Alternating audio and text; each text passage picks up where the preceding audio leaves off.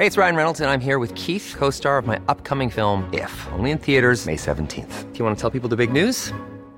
All right, I'll do it. Sign up now and you'll get unlimited for $15 a month and 6 months of Paramount Plus Essential Plan on us. MintMobile.com/switch. Upfront payment of $45 equivalent to $15 per month. Unlimited over 40 gigabytes per month. Face lower speeds. Videos at 480p. Active Mint customers by 531.24 get 6 months of Paramount Plus Essential Plan. Auto renews after 6 months. Offer ends May 31st, 2024. Separate Paramount Plus registration required. Terms and conditions apply if rated PG.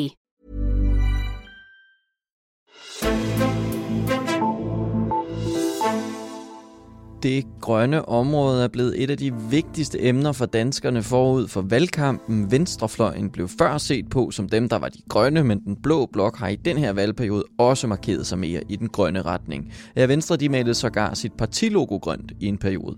Onsdag var Socialdemokraternes formand Mette Frederiksen og statsminister Lars Løkke Rasmussen mødt op til et grønt arrangement med temaet Danmark som grøn vindernation.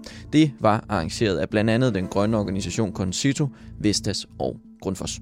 Den grønne fokus synes at fylde mere end nogensinde før. Altinget Azure tager derfor temperaturen på den grønne dagsorden i dagens udsendelse.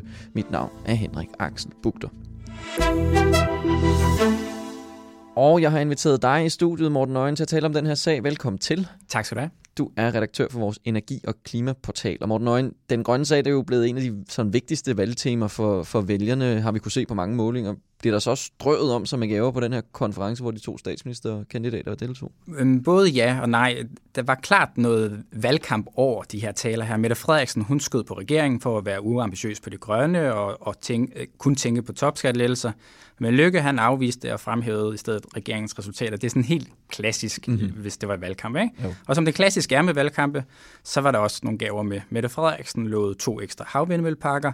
Hun lovede en skrappere klimalov, 100% grøn strøm i 2030, og at Danmark skal være fossilfrit i 2045. Mm-hmm. Problemet med de her gaver, det er bare, at der ikke var så meget nyt i det. Og derfor så skulle Løkke også senere på dagen stå på den helt samme scene, og så bare omfavne Mette Frederiksens gaver.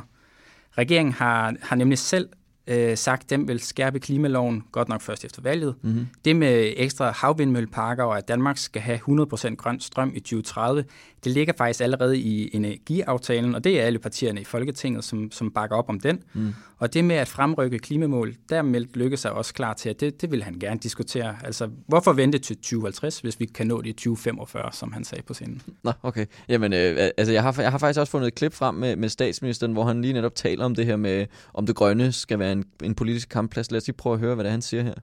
Jeg synes ikke, vi kommer nogen vegne med en klimadebat, som splitter.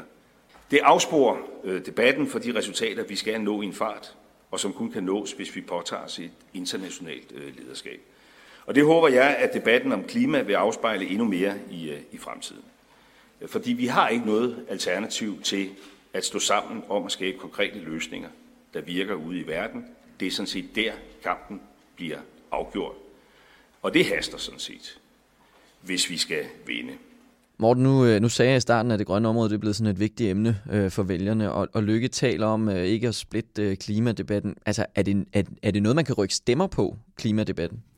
Det grønne er i hvert fald kommet højt op på dagsordenen. Det er der ingen tvivl om. Det betyder også, at stort set alle partier har fået en eller anden nuance af grøn.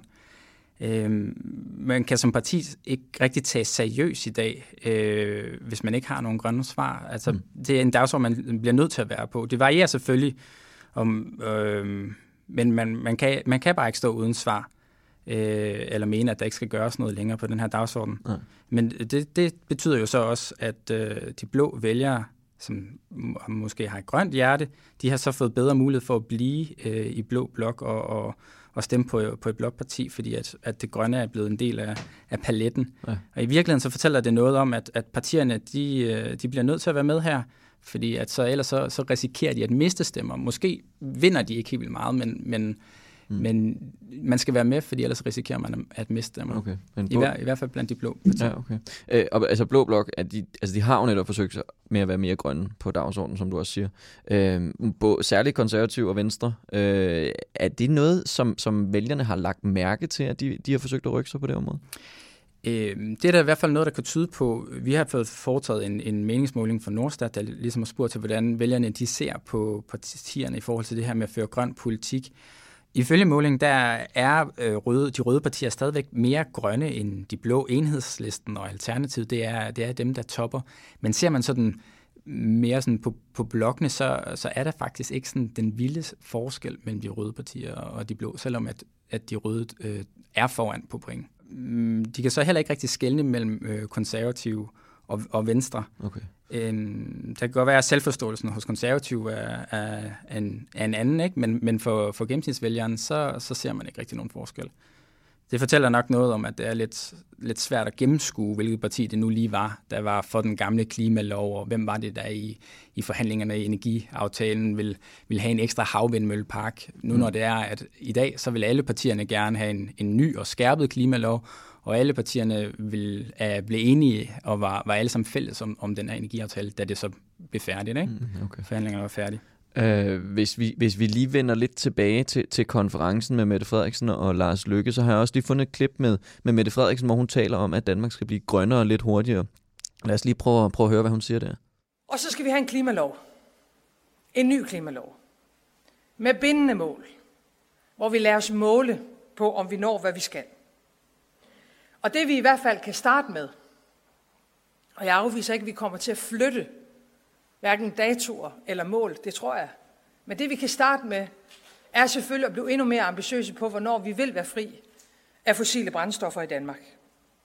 Jeg mener, vi har forudsætninger for at flytte tidspunkt, i hvert fald fra 2050 til 2045. Men så skal vi godt nok også til i gang. Altså Morten, regeringen har en plan om, at Danmark skal være fri af fossile brændstoffer i 2050, og det er så det, som Mette Frederiksen mener, at det kan man godt nå at være i 2045, hvis vi nu skynder os lidt. Og nu sagde du, at Løkke, han omfavnede mange af de her ting, som Mette Frederiksen foreslog. Altså hvis Mette Frederiksen nu foreslår det her, kan Løkke så bare godt omfavne det, når han selv har sat den anden dato?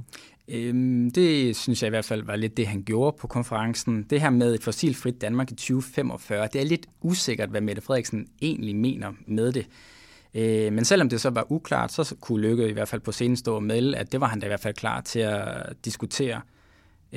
Det hun så nævner med klimaloven og bindende mål, inden det måske i virkeligheden det, der bliver sådan den store slåskamp, i hvert fald efter valgkampen, når det er, man skal til at være konkrete. Ikke alene med, hvad det er, at folk har meldt i valgkampen og op til valgkampen, og hvor de enkelte partier står, men der er der også et embedsværk, som det er, at vi allerede ved, også har et syn på sagen, så at sige. Mm-hmm. Da den nuværende klimalov den blev vedtaget i 2014, der talte man også om at skulle have sådan nogle bindende mål med i loven, og der satte embedsværket sig imod det, fordi de mente, at det stred med dansk lovtradition, og det mener de nok stadig. Ja, okay. Hvis vi ser lidt frem mod valgkampen, så ved vi jo, altså, at klima det er vigtigt. Hvad kommer det til at betyde for klimadebatten undervejs, tror du? Jamen, klima kommer der garanteret til at fylde rigtig meget i valgkampen. Det tror jeg da i hvert fald, vi skal regne med. Der er en meget stærk grøn industri, der kæmper for, at det skal ske. Der er mange NGO'er og mange interesser, som der kæmper for det. At vi ser klimademonstrationer, og vi ved også fra målingerne, at det her det er et tema, som fylder særligt meget hos i hvert fald de unge vælgere, som ofte er vigtige at få ind, fordi at man ved fra forskningen, at hvis man først har fået de unge til at stemme på en, så er det ligesom en generation, som der er mere tilbøjelig til også at stemme på det samme parti igen senere i livet. Men skal man tage den her Concitus-konference som et varsel på, hvordan valgkampen kommer til at forløbe, så tror jeg, at det godt kan blive lidt svært at se forskellen på Socialdemokratiet og Venstre, altså de to sådan realistiske statsministerkandidater. Så er det klart, at der også er en masse andre partier og sådan, ikke? Men hvis man ser på Løkke og Mette Frederiksen, så kunne konferencen her i hvert fald godt være måske et lidt varsel på, at det vil tage lidt luften ud af den her grønne debat som sådan et afgørende tema, fordi at for gennemsnitsvælgeren kan det måske være lidt svært at se, hvad forskellen er. Så er det måske sådan noget mere med man så bedst kan lide af de to kandidater, og så har man nogle gange det med at høre noget forskelligt. Men nu må vi se, valgkampe har det med at få sit eget liv. Ja, det har det jo. Det må vi nemlig se. Morten Øjen, jeg vil i hvert fald sige tak for, at du kom ind og gjorde os lidt klogere på den her klimapolitiske dagsorden. Selv tak. Men inden vi runder af, så har jeg fundet 3 historier fra Altinget fra os til dig. Når Socialdemokratiets formand Mette Frederiksen fortæller, at hun vil være børnenes statsminister, og at partiet foreslår differentieret pensionsalder, så er det indtil videre blot ren retorik. Det mener Enhedslistens politiske ordfører Pernille Skipper i et stort interview i den nyeste udgave af Altinget Magasin, som udkommer i dag torsdag. De får sat nogle overskrifter på de fordelingspolitiske forslag, som når Mette Frederiksen i ulighedsudspillet taler om den syge kapitalisme, eller hvordan uligheden truer sammenhængskraften i vores samfund, siger Pernille Skipper blandt andet og fortsætter. Det lyder godt, men faktum er, at det Socialdemokratiet har lagt på bordet ikke engang retter op på den ulighed, de selv skabte under skattereformen i 2012. Enhedslistens politiske ordfører er tidligere også blevet bakket op af Mads Lundby Hansen, der er cheføkonom og vicedirektør i den liberale tænketank Cepos. Jeg er bange for, at vælgerne falder for det. Socialdemokratiets overskrifter og slogans kan skabe en masse forventninger, uden at man efterfølgende kan komme og klandre dem for løftebrud, siger Pernille Skipper. Læs hele det interview i Altingets Magasin, som altså udkommer torsdag. Frederiksberg Kommune skal have en ny borgmester. Det står klart efter, at 64-årige Jørgen Glenthøj har besluttet at forlade sin post som borgmester midt i valgperioden efter 10 års tro tjeneste. Jørgen Glenthøj begrunder sin afsked med et ønske om mere tid til blandt andet familie. Han fortsætter i kommunalbestyrelsen valgperioden ud, men genopstiller ikke ved næste valg.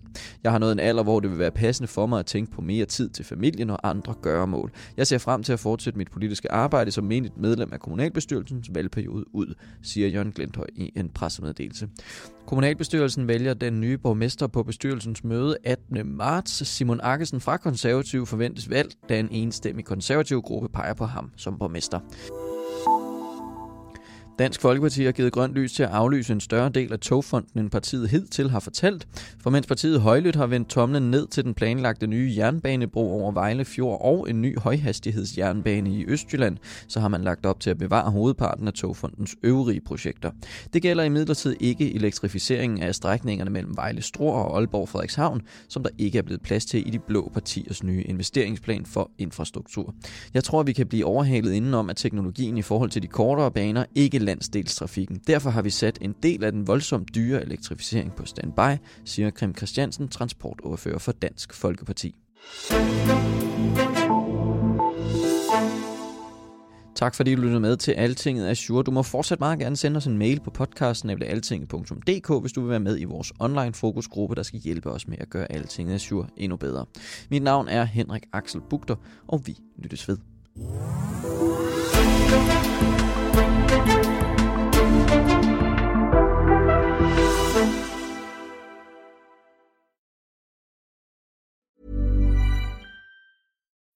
When you need mealtime inspiration, it's worth shopping Kroger, where you'll find over 30,000 mouth-watering choices that excite your inner foodie. And no matter what tasty choice you make, you'll enjoy our everyday low prices, plus extra ways to save, like digital coupons worth over $600 each week. You can also save up to $1 off per gallon at the pump with fuel points. More savings and more inspiring flavors make shopping Kroger worth it every time. Kroger, fresh for everyone. Fuel restrictions apply.